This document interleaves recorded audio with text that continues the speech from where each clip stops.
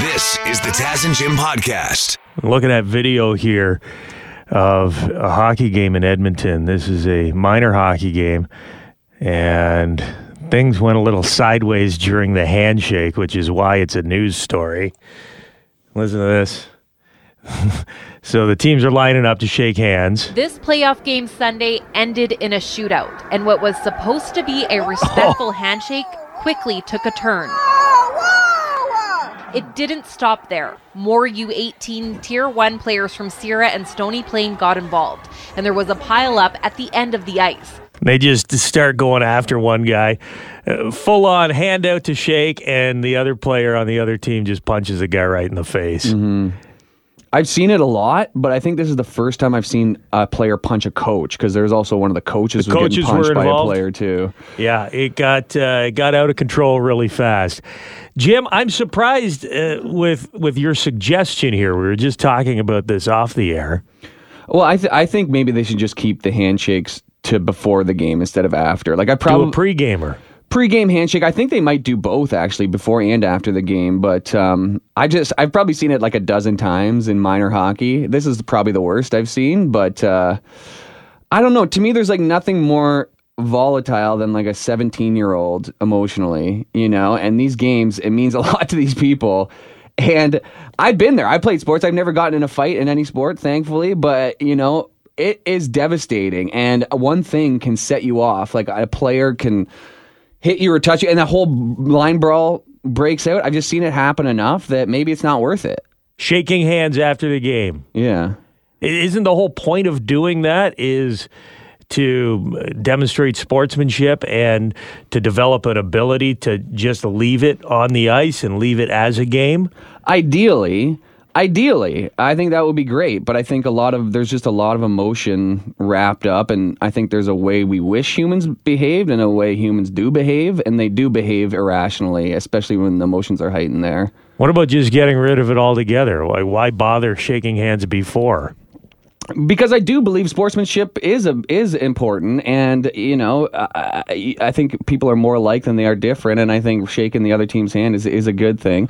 I mean, in the MLB, they don't shake hands after games. In the NHL, they only shake hands after the series is over. And what do those sports have in common? Constant bench clearing brawls. So, I mean, if the adults getting paid millions of dollars can't be held or expected to behave in these handshakes, then I don't know if teenagers should be too. The Taz and Jim podcast. We posted a video on the Taz and Jim Facebook page. It's a hockey game in Edmonton, minor hockey game. Players lining up to shake hands after the game, and then the fists start flying. Major brawl breaks out. Jim, your suggestion is maybe it's time to get rid of post-game handshakes between teams and either don't shake hands at all or do a pre-game handshake. 100% pre-game handshake is what I'm down with. Hey, it's Taz and Jim. Taz and Jim, it's Chad the ref here. How are you guys? Chad the ref, what do you think from your professional standpoint? Should they get rid of post-game handshakes? So I find that in the smaller towns or the lower level hockey is when you have those problems with the kids who don't know how to have sportsmanship or who haven't learned sportsmanship yet. The handshake is a great learning mechanism to teach these young kids.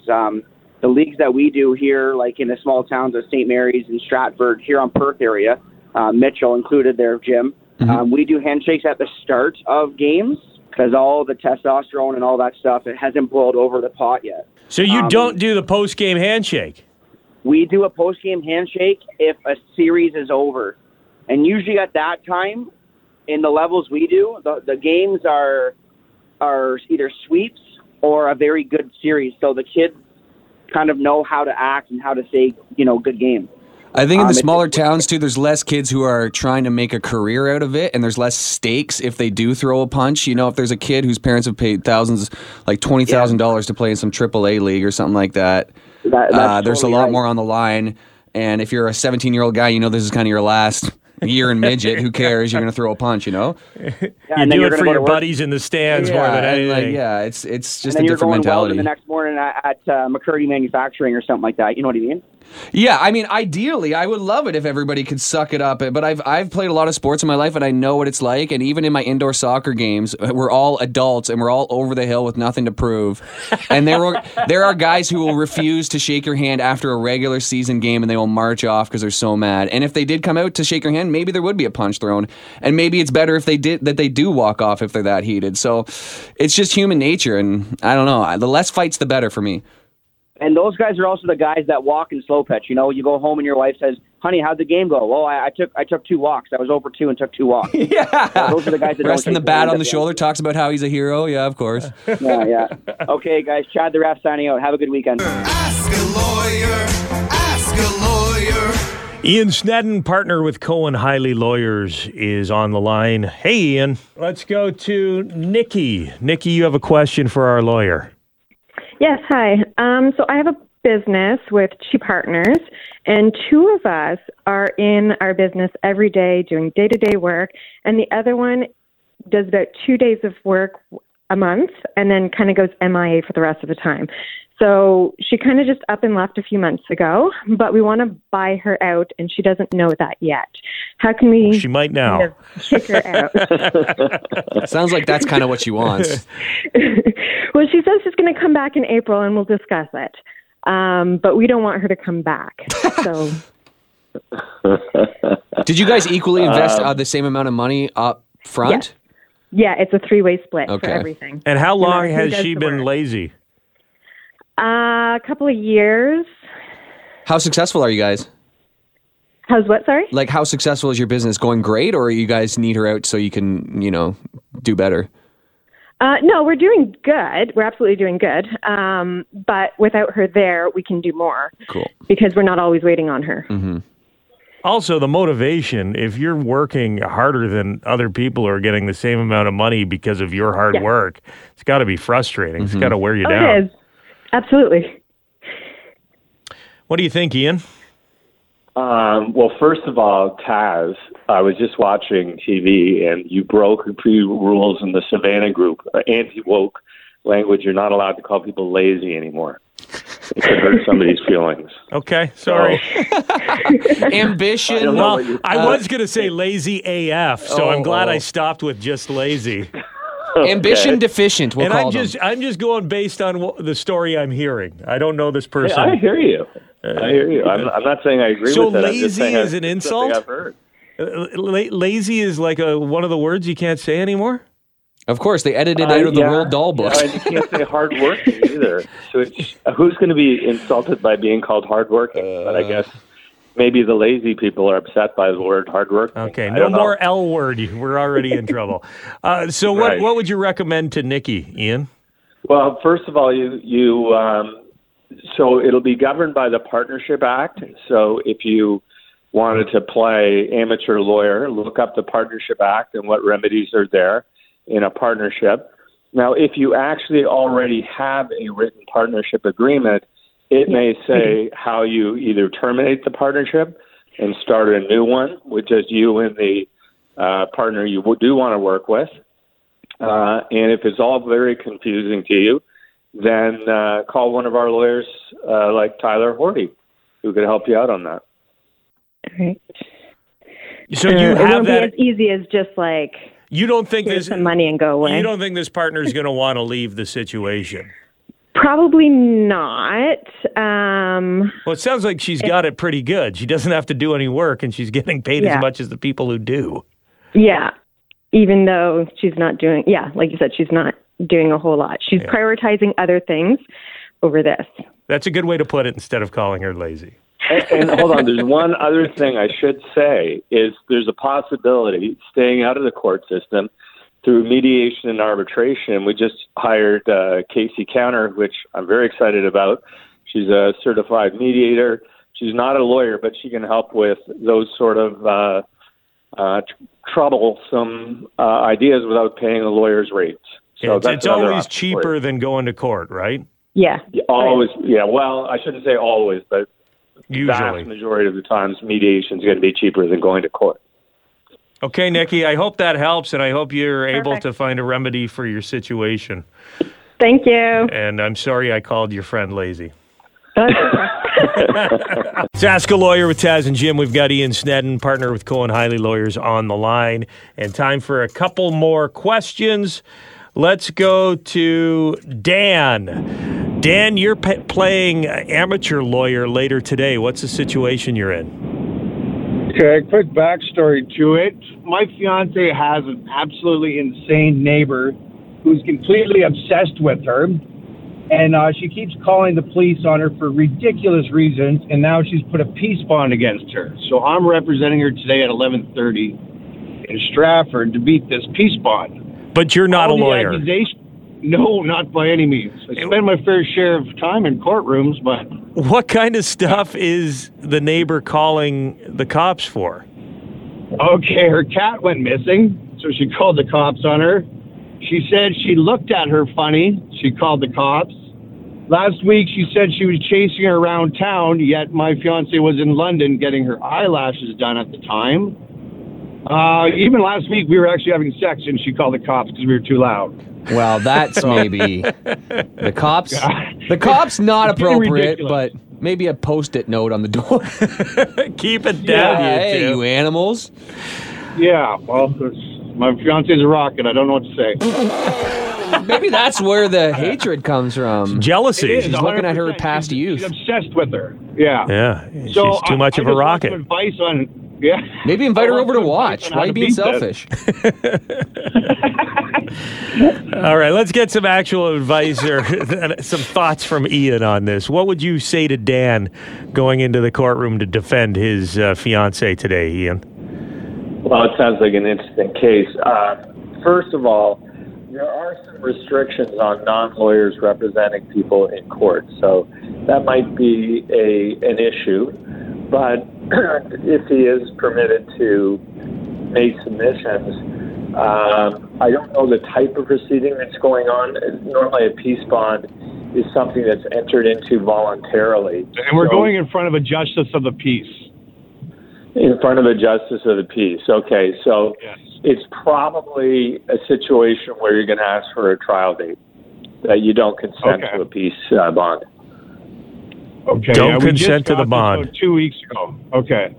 Yeah, and then retain a lawyer. Not me. Well, you're busy with your rocket fiance, bud. You got other priorities. I'm exhausted, man. This is the Taz and Jim podcast. Taz and Jim, joined by our good friend Juan the Colombian. It's been a while. How are you, Juan? It's been a while. I miss you guys. We wanted to ask you about this story. Headline is 28 girls taken to hospital for anxiety and fainting after using Ouija boards at a school in Colombia. So there was a bunch of girls using the Ouija board, and it got overwhelming for them. And they had to be hospitalized because they were so freaked out, allegedly, by the Ouija. Are Ouija boards a big thing in Colombia? Yeah. So basically, when you're younger, I feel like every young person will do it in Colombia.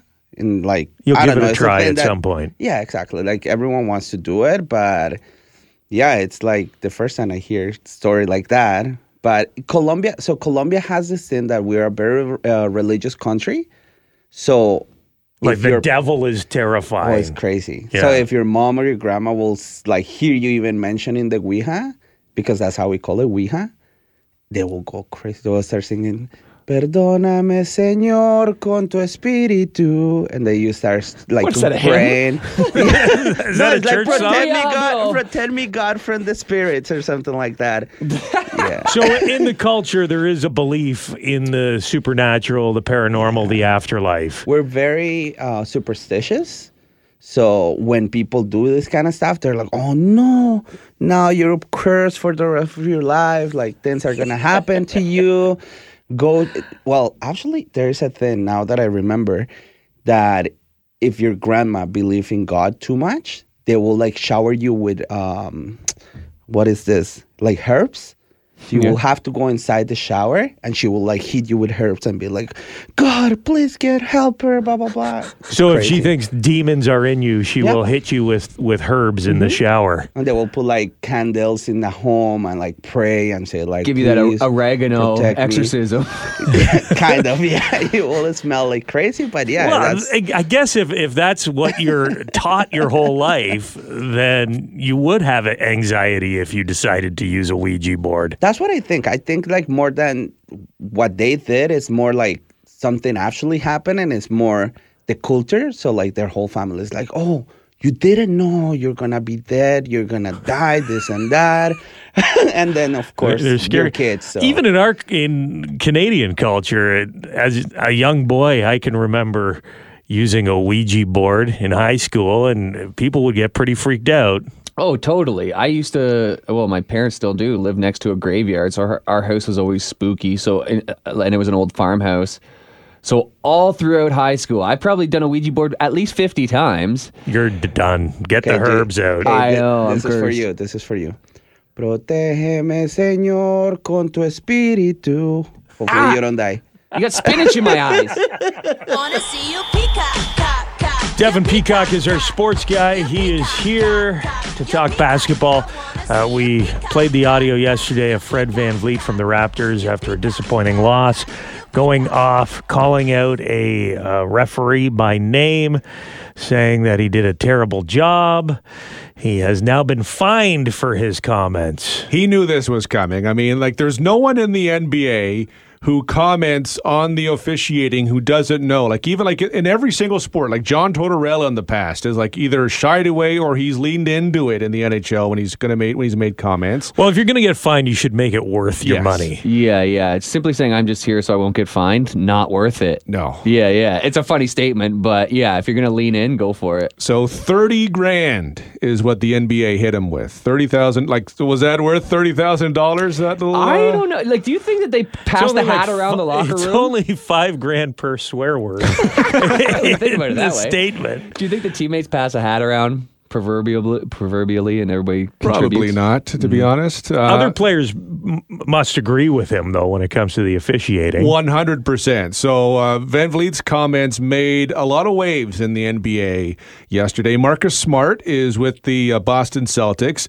He was asked about what Van Vliet had to say, and Marcus Smart was in agreement, but all he said was, "I'm going to let Fred speak on this one." So he didn't want to get fined. He didn't want to get fined as well.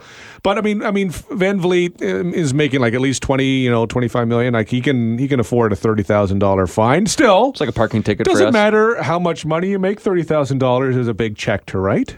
It's not fun. Yeah. The question is though, are the refs now going to be doubling down on Toronto and say, retaliate? Okay, well, you don't like us? Well, we're going to be extremely critical of every single thing you do, which I wouldn't be surprised if they did, but then the referees also have to be like careful here, because if all of a sudden you're picking on one team, I mean, officiating is difficult. Let's just put that out there. But if you're picking on a team, the Raptors would have a real gripe because they could say, we said something, and all of a sudden all these calls are going against us. You're almost validating Fred Van Vliet at that point. You're validating them, and you're also causing trouble for your own self. So the referees, I wouldn't be surprised if they're harder on Toronto, but if that does happen, they could find themselves in hot water. The Taz and Jim Podcast. Just did a FaceTime, called home. Jim, I know that you are thinking about having kids once you and your fiancée, Sarah, are husband and wife. Have you changed your mind after overhearing that FaceTime call I just had with my family?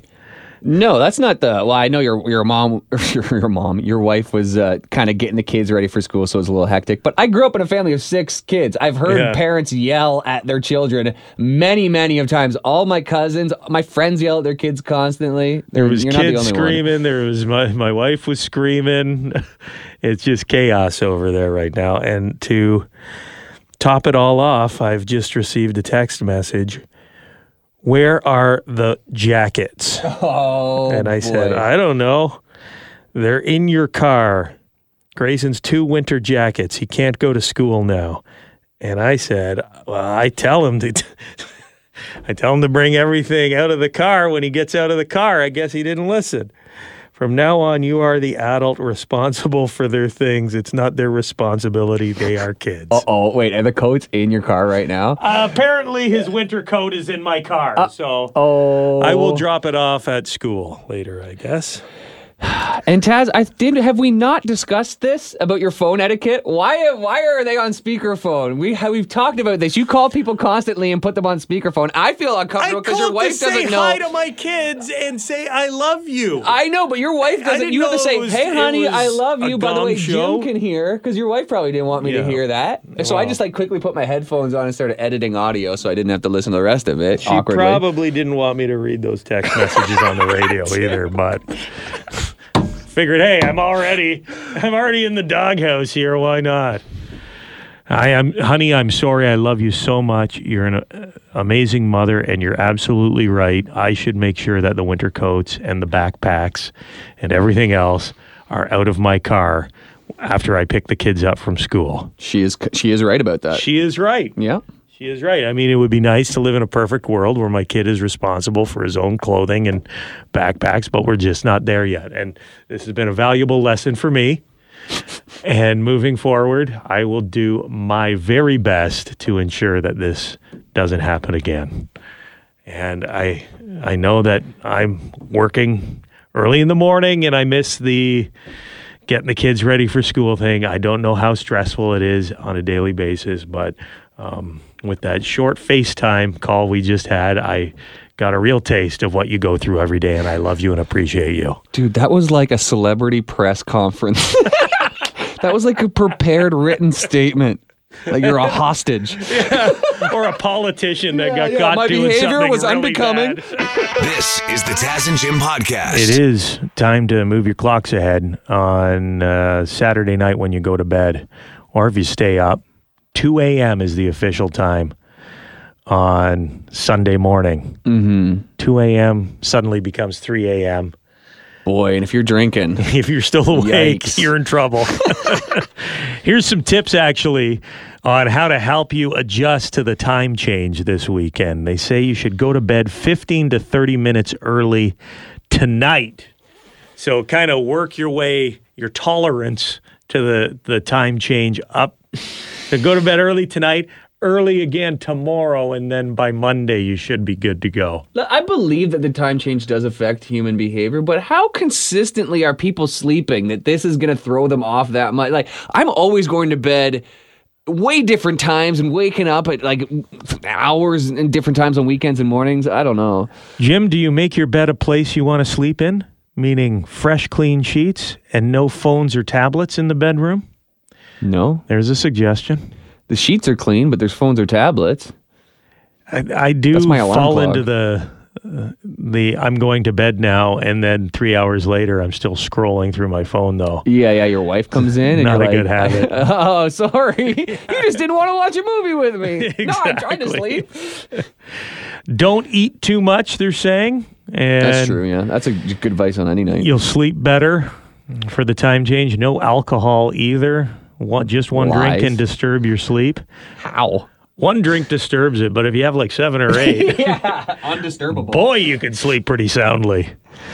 And cut out caffeine. There are your tips to help you with daylight savings time, which begins Sunday at 2 a.m. Get ready to spring forward. This is the Taz and Jim podcast. The lead singer of Whitesnake, David Coverdale, has gotten a haircut. This is news. He posted a picture on the official Whitesnake Instagram account of his new do. And, you know, there's a point where male rock stars really start looking like your aunts. Big time. Steven Tyler looks like your crazy aunt. Oh, yeah, especially when he wears like a cougar print top. Like a thin top, you know what I mean? Yeah, And like a animal small prints. scarf. Yeah, shawl. And big glasses, you know? It looks like my aunt shopping in L.A., basically. How A old little is streak of gray. How old's David Coverdale? He's 71 years old. I mean, he's still got a great head of hair, but it's my mom's haircut. Like my mom, I was down in Florida with my mom last week, and I had to drop her off at the salon, and she came out of the salon with this exact haircut that David Coverdale now has. Wow. And, I got to say, still a good-looking man. For a 70-year-old, he's crushing it. But he also has earrings and very light-colored lips, so it almost looks like he's wearing a light-colored lipstick. I think he might have lipstick and mascara or eyeshadow on. Foundation. Hey, I mean, when you're big in the 80s, rocking makeup for the rest of your life, I guess. That was the style. Men dressed like women back when they were in rock bands in the 80s, and now he's just dressing like a 71-year-old mom.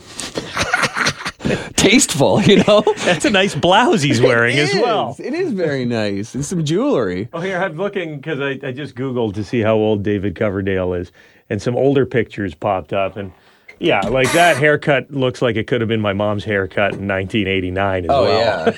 This one is I think this is the haircut my mom, and my mom has great hair. But this is literally. Gray hair or great hair? Great with a T. But the bangs, that is exactly my mom's haircut. Okay. And this is in the new haircut. This is this looks like circa 2004. I'm jealous. I'm a bald man. I would take the same haircut as my mom in a second if I had the option. Oh, too bad your mom wasn't Sinead O'Connor.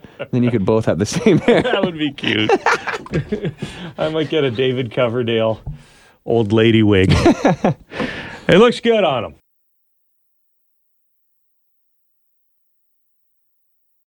Canada may be known for its landscapes and friendly people, but beneath the surface lies a darker side of crime, history, and the paranormal. Since 2017, the award-winning Dark Poutine podcast has explored the shadowy corners of the Great White North and beyond, delivering chilling tales from a uniquely Canadian perspective. Hosted by Mike Brown and Matthew Stockton with over 300 episodes and fresh releases every Monday, Dark Poutine is your weekly ticket to the creepier side of Canada. Listen to Dark Poutine on Apple, Spotify, Amazon Music, or wherever you get your podcasts.